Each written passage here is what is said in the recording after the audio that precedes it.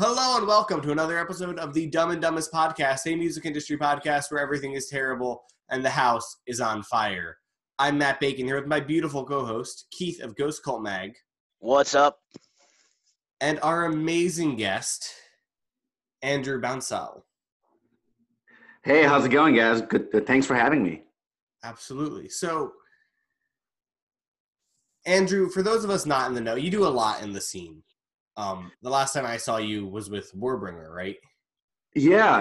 In New York, in Brooklyn, New York, I believe. I was tour managing and doing their merchandise, and that's where we got to talk the last time, I think. Yeah. So just break it down for me. Who are you? What do you do? What are we going to on this podcast? Yeah, that's a good way to start this, I believe, to give everybody an intro.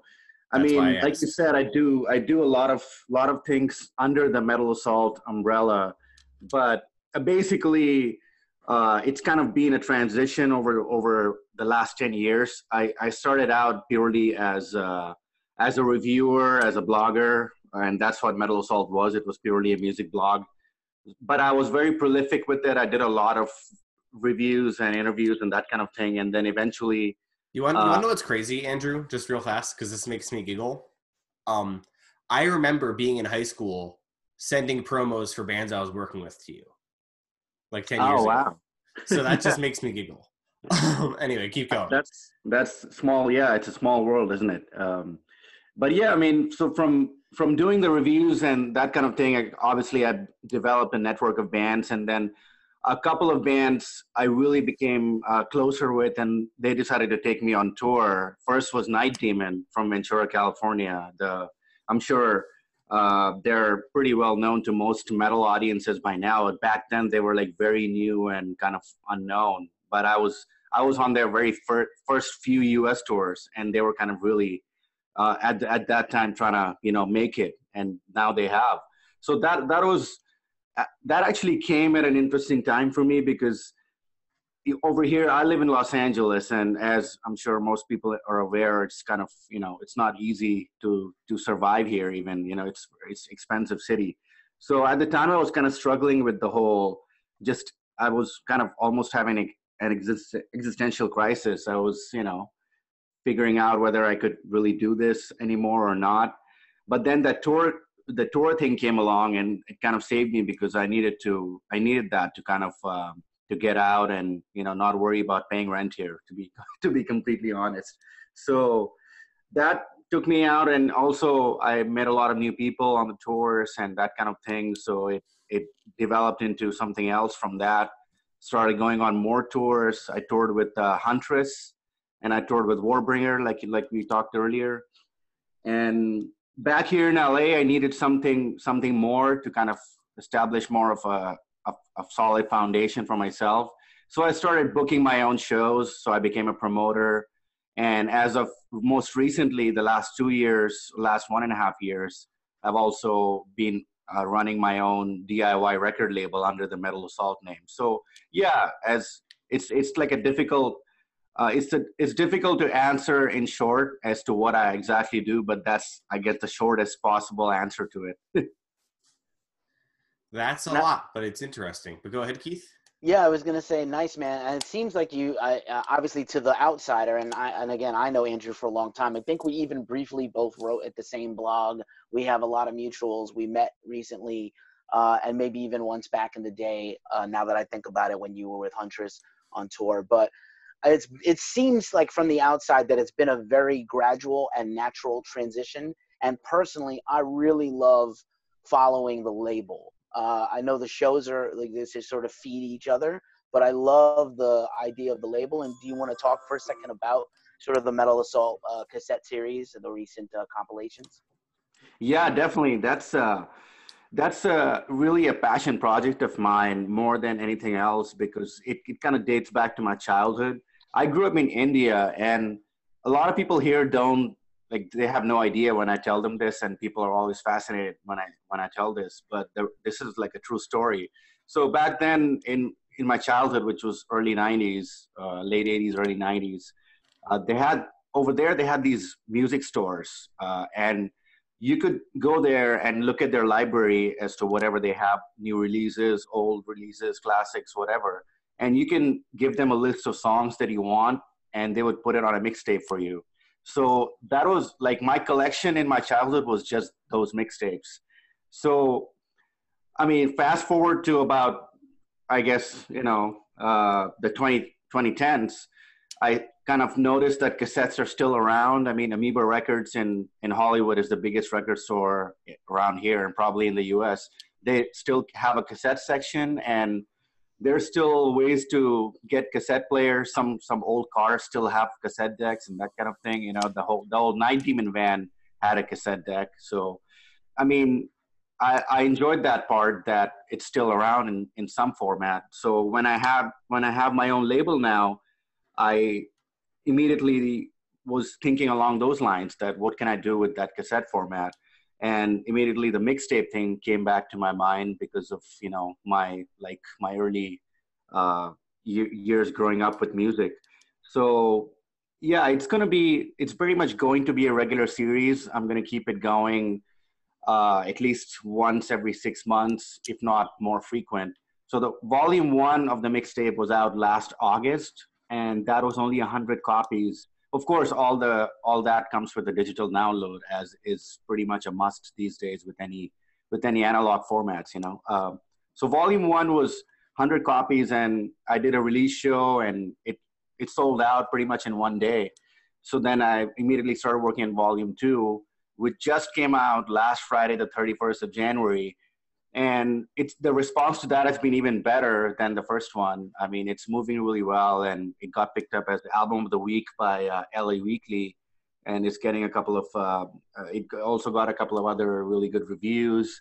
And I have the big release show this Saturday at the Old Town Pub in Pasadena, which also features Void Vader, which is, I'm sure, a band that you guys are familiar with. And basically, like, all the bands, 5 of the 11 bands that are on the mixtape are playing that show on Saturday. And like, my idea with the release shows are kind of a little bit unique, I would say.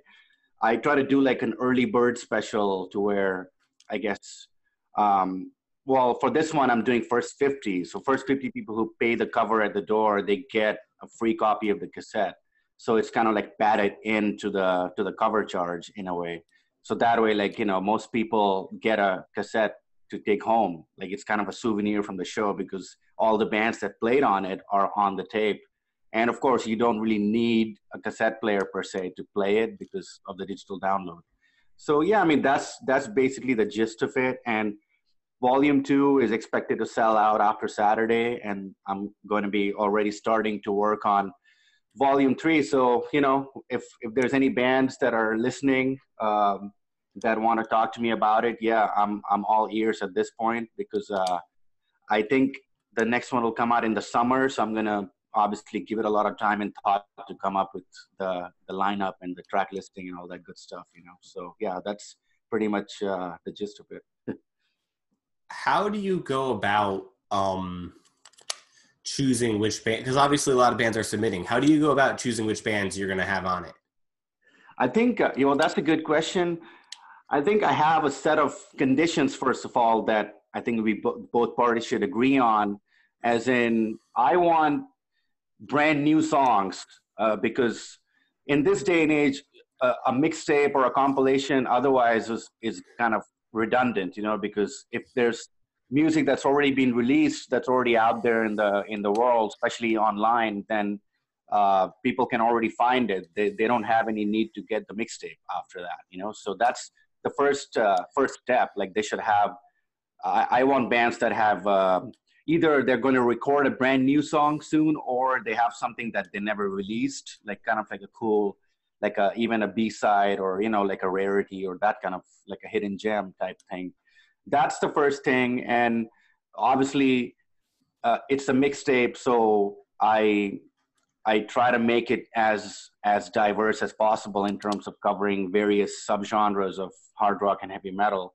And I mean, at the bottom line, that's kind of been my mentality anyway, with anything that I've done with Metal Assault, is to be very broad ranged and open-minded with heavy music in general, and not be kind of narrow to any specific style.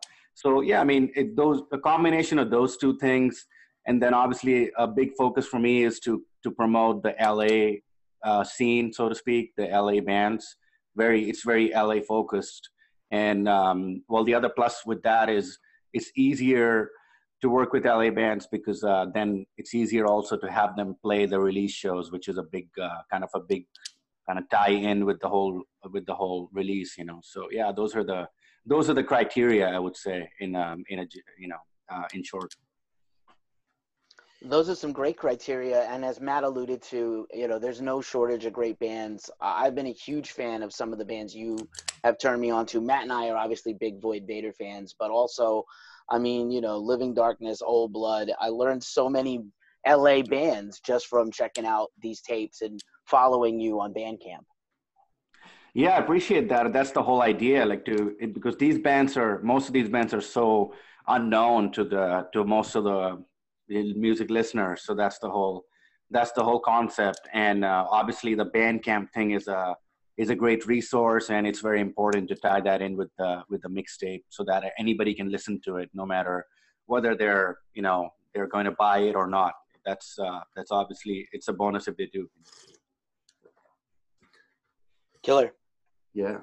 So, so you're growing up in India. How did you get interested in heavy music, or did that not happen until you moved to LA? No, I did have an interest and a liking to it before I moved to LA. So, I mean, in my early childhood, there was no hard rock or heavy metal for sure, because it wasn't in my family at all, and there was no internet, obviously, so there was really no resource for me to discover it. I mean, if there was, I'm sure I would have enjoyed the hell out of it even back then. But I think my first introduction to rock was, I mean, it wasn't really like heavy, but it was still like something, it was more like the classic Bryan Adams stuff. That was like my first ever like rock music that I ever really listened to and started liking. And when I first got to my freshman year of college in India, that's when I really discovered heavy metal. I had a roommate who had this Iron Maiden cassette tape, The Dance of Death, which was the new release at the time. So that was my introduction to Iron Maiden, and that's still my favorite band. So from there, yeah, it's basically like, as they say, the rest is history. I mean, I started discovering more and more bands, and I actually saw Iron Maiden in concert in India in 2007 in Bangalore, which was just, I mean, to me, I've seen thousands of concerts at this point, but that'll still remain as like the best one ever, because it was the first show of that kind, and it was Iron Maiden, which at the time I never even thought I would ever see. I thought that was just like some kind of fantasy, or just some, Sure. You know what I mean? Like, if kids in India would never imagine that a band like that would play in front of their eyes in reality. So, and that was also the year I moved to the US, like late 2007. And yeah, it opened up a whole new world for me, because obviously in India, there was no such thing as like a concert scene or a club scene or anything like that. Iron Maiden was like the first ever metal band from international waters that ever played there, at least in metal. So here, when I moved, it was like concerts every day, like every night, like all these Right. amazing bands playing shows that are easily accessible to me. So it just started really catching on to me, and eventually kind of became my full-time thing. Like it didn't even take that long for that transition Sure. to happen. So yeah, that's how like I kind of transitioned into like a heavy metal fanboy or whatever. What do you think of the Indian metal scene today? Are you still connected with it? I mean, I wouldn't say I'm very like too closely connected to it, because it's kind of difficult when you're not actually there, Sure. But there's definitely bands that have broken through. One band that immediately I would kind of mention, especially to a US based audience or an international audience, is Cryptos. That's Great spelled band. Kryptos. They're actually signed to the German record label AFM, and they tour. They're pretty popular in Europe, especially. They've never toured the US, but they are popular in Europe. They tour there every year, and they're also along the kind of the traditional heavy metal side, like that kind of denim and leather, old school, that kind of style, Iron Maiden style, I guess. So they're definitely one band that's broken through. And in terms of the scene, yeah, there's a good number of bands that play, but obviously they don't have as much of a scope or like chances or opportunities to do what bands here have. So that's another. On that note, I would also kind of like to remind people that don't take it for granted. What you have here, because yeah, over there, like there's no such scope. Like you don't really have venues that really could host you, because a lot of times the police shut it down too. They don't want any noise. It's like very, you know what I mean. It's like things are Mhm. very conservative or very kind of strict in that sense. I'm pretty sure that's still the case. I don't think that'll ever like kind of completely go away. I mean, I'm sure it's better now than it was, say, 10 years ago. But yeah, basically, yeah, yes, there is a scene. It's very underground, uh, but obviously nothing compared to the US or Europe or any of the hotbeds of heavy metal. Absolutely. There's definitely a lot of bands I've also discovered. A couple of years back, I was lucky enough to become acquainted with a ton of either Indian or Nepalese metal bands when there was the big Nepal earthquake. So that's going back to 2015. And Mhm. Ghost Cold actually helped throw a bunch of charity events with both Indian American and Nepalese American metal bands. And there's a tremendous amount of death and black metal and trad metal, like you were talking about, Crypto. So yeah, I'm well acquainted. And then I just got to give a shout out just in general to Bloodywood, because they're making such a big dent. Oh Um, yeah, those guys are there's fun. they're blowing up on like Sirius XM, and they're gonna play metal festivals this spring. So I Yeah. think they're a great like ambassador and doorway opener for that region. I'm super proud of those guys. Also, Yeah, Transcending Obscurity Records. Shout out to okay. Kunal. Yes, word. Yeah, transcending obscurity is definitely definitely a legit name from that scene for sure. Yeah, and then they also have this the main festival in India, the Metal Fest, is Bangalore Open Air, which is Yeah. now like it's an annual thing, and it's getting bigger and bigger. I think last year Abat headlined it, and in the past Creator have played it, and pretty much like legit heavy metal big names have played it. So it's definitely like that's definitely a staple for sure over there. 100%. Point being, what do you view as the next steps for Metal Assault? Well, I think I at this point, like the label and the concert promotion, those are like my two main activities, so to speak. So with the label right now, everything is DIY. I mean, I do my own like my own PR, my own marketing, like my own distro and everything. So I just want at this point like every release to fund the next release. Like that's the goal, and eventually to have it be a self-sustaining business by itself. So yeah, more focus on the record label for sure down the line. And one of my other ultimate goals is to have my own concert venue that I would own and run, because I work with a lot of different ones, obviously as a promoter, but like I mean, I've seen what they do and how things can be done and that kind of thing. So I want to do it my own way someday, when if I can pull that off. So those are my ultimate goals, I would say. But yeah, in the meantime, yeah, just keep doing my thing here, just promoting good music. That's the basic idea. Absolutely. Keith, I know you had a question. I do.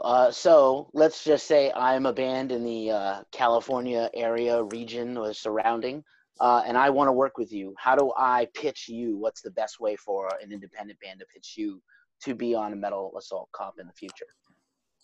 On the comp, Or yeah, anything I with think, your label. yeah. I think that's also a very good question, and I think I was even trying to think about ways of putting this out there as like free music business tips or something like that. that communication is very important. Bands need to really think before they hit that send button. I get a lot of very badly written messages and emails, and Wow.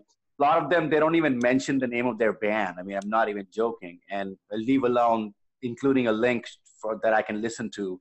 So I think it's very important, like that first email or the first message, unless I already know those people personally or whatever, then it's obviously that's different. But if I don't, then it should be professional. I think like they should put the point across in a concise way, and obviously, like, having good music is the first step. I mean, without that, like, I'm not interested. That's a given. But yeah, I think a band that can communicate their point well is a good first impression to me. I mean, as a writer myself, I've written thousands of reviews and that kind of thing, like over the years with on metal. So that's an important thing for me. And yeah, I mean, I've exchanged emails with PR, with publicists, so many times, so I kind of have a fairly good idea of like what's a good pitch, that. So yeah, I think that is important. And then in a practical sense, I really need bands that are willing to hustle, that are willing to get out there. I don't need bands that are just going to sit around and they're like, oh, now we have a label, so we don't have to do anything. Like I think it doesn't. Maybe that worked in another era, or when there were more, obviously when record sales were more prominent, or when the business was kind of more lucrative. But it doesn't work like that anymore. I think it needs to be a team effort from all sides. Yes, the label will do its job, but the band also needs to pull its weight too. So that's what I would say, like, essentially, to answer your question. Word. And if I can follow that up with another one, if you permit me, I think it's very interesting to have you on with us, because Matt and I are both guys who started in the journo world and crossed into other things, Matt with labels, myself with marketing. And so what advice would you give for anyone listening who is a would-be Andrew, would like to either break into journalism and then eventually someday own their own DIY label? Do you think that's helped you being in journalism? Do you think what would you advise that to others? What do you think? Yeah, that's another really good question. I think thinking back on my journey, I often this is what I come up with, and it could probably answer your question too, is as a journalist, I was always very honest with my reviews. I never gave a positive review to anybody that I didn't like. So I was never one of those guys that kind of was a kiss ass, you know what I mean? So I think the fact that I was always honest and real with anything that I was endorsing or promoting in terms of music that I liked, I think that has definitely it's a big help in what I'm doing now as a promoter and as a record label owner, because people who have been following me for that time, they know, like, they can trust that, okay, if I'm putting a band on a show or on a release, then that's probably something worth checking out, because I'm not I'm not doing it for the sake of doing anything.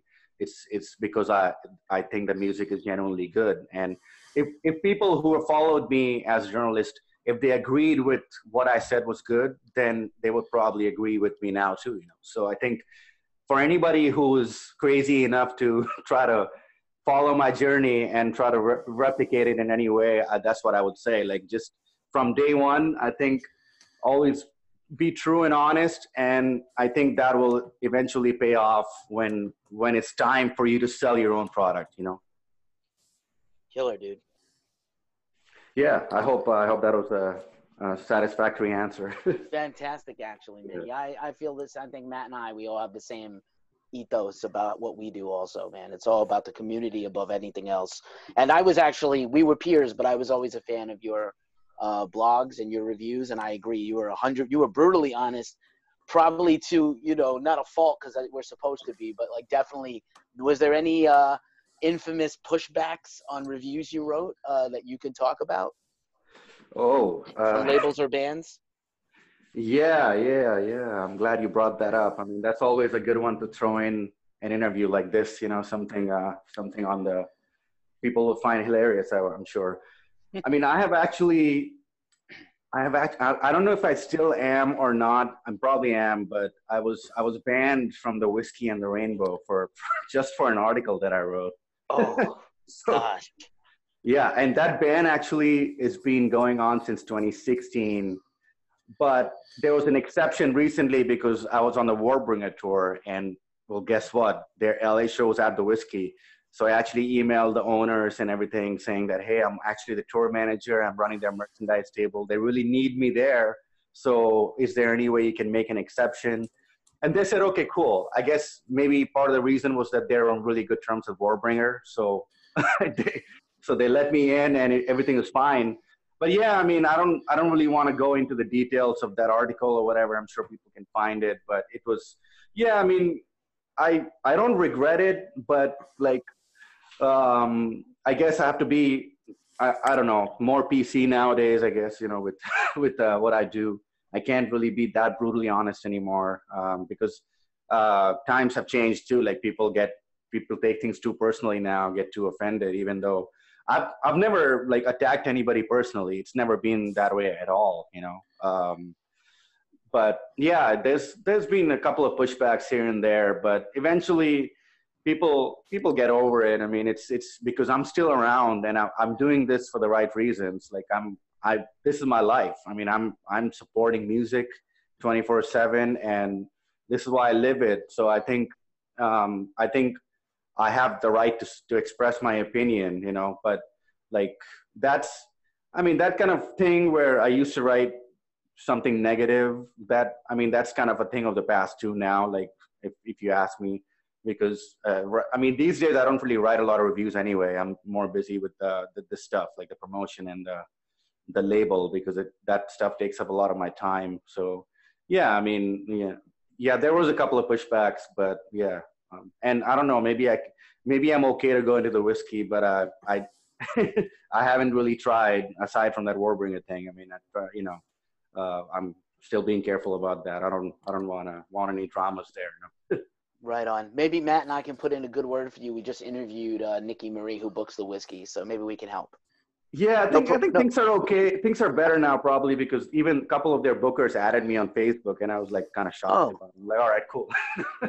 So, yeah, I'm pretty sure anybody that has had a beef with me or any of the publications I've ever written for, they're not friending me on fucking Facebook. But that's awesome, dude. Yeah, and just to finish on that, well, it was one article, and what people forget is that I've actually reviewed literally hundreds of shows of the Whiskey before that, and they were always like positive and supportive. So I mean, I think like 500 to 1 ratio is not as bad as like for anybody to assume that have anything against them. It's definitely not that at all. It was just one thing out of hundreds that like that were positive. So I mean, yeah, I'm sure they've realized that too now, and I'm glad it's better. So yeah. Awesome, man. Matt, do you have any follow-up on that or any further thoughts for Andrew? Yeah. So in LA, obviously it's a very kind of corporate scene in a lot of ways. How do you balance sort of, and you kind of, if you're someone doing stuff in LA, you kind of have to dance around that. How do you balance the more corporate side of the LA scene with, with kind of DIY culture? As in, like, could you elaborate on like what you were referring to in terms of the corporate scene? Well, like the Whiskey A Go Go is a pretty corporate venue in terms of ownership and stuff.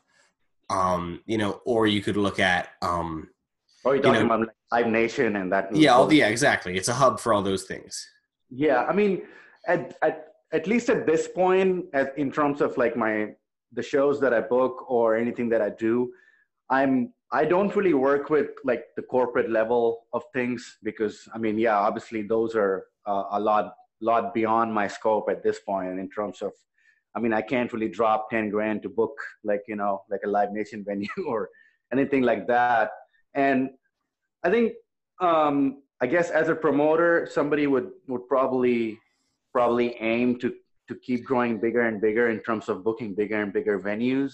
I mean, yes, I would like that to happen, but not at the cost of kind of compromising what I do. I think I'm definitely like more like bottom line is I want to promote good music, and if it's underground, then so be it. Then I'll still work the underground venues. But of course, I mean, I have good relations with all those corporate entities that you mentioned. I do a lot of ticket giveaways that are tied in directly with Live Nation or Golden Voice, because they have a lot of these venues that do heavy metal that host the big shows. I'm sure you know which ones, like whatever Decibel Tour or things like that. So yeah, I mean, I kind of have my foot a foot in each of those both of those worlds, to be completely honest, because also over the years I've worked as a journalist, so I used to frequent all those venues, and they're very much familiar with my brand and everything. So yeah, I think it's a bit of both, but in terms of purely as a label and promoter, I'm not touching that side of it yet, or I don't know if that will ever happen or not. It just depends on how the business develops over the next few years, I guess. Awesome. Yeah. Good question, Matt. Wow. What, and so kind of my follow-up to that, I guess, is what attracts you to the LA scene, and why not move somewhere else? I've never lived anywhere other than LA, like in the US. But also I've traveled the country though many times on tour, and yeah, I think there's a good scene in a lot of other places, but I guess I've always lived in LA, so I've never really thought of moving. I like everything here the way it is. Like, obviously, like there's a lot of venues to work with. I mean, yeah, venues shut down sometimes, but new ones always pop up. There's a lot of local bands, underground bands that people are not even aware of. Like even last night I did a show. I did do this weekly Wednesday thing at a sports bar in downtown LA, and I always almost every week I end up working with new bands. So I'm not sure if that's more than what the other cities or other places in the US have, but it's definitely a lot. And it's a lot of, for me, there's a lot of scope to do what I do here. And obviously the weather helps and everything along, in that sense. So yeah, I mean, it's just where I've lived for the best part of 12 years now. I've lived in LA. So yeah, I haven't thought of moving, honestly. I don't know, like what would you suggest? Like, what do you think? And what's your, I'm sure you're well-traveled. What is your take on this? I think it's tricky figuring out what the best metal scene is. I think on the one hand, there's cities like LA that have a lot of upside, like you outlined. Yeah. However, they're expensive, and in LA in particular, they're hard to get around. Yeah. I'm a big fan of Indianapolis because it's really cheap there and has a good scene. But I think it depends on specifically what you want out of a scene. Yeah. I think there's good scenes in a lot of places. I think there's always scope anywhere, really. Well, not anywhere, but in a lot of places, I would say. Do you have any final words of wisdom as we run out of time here? Like, what do you want someone to take out of a Metal Assault comp? What do you want people to get out of it? I just want people to discover new bands. That's the basis of everything I do, from concert promotions to record label to even, for the most part, the journalism thing. That's it. I think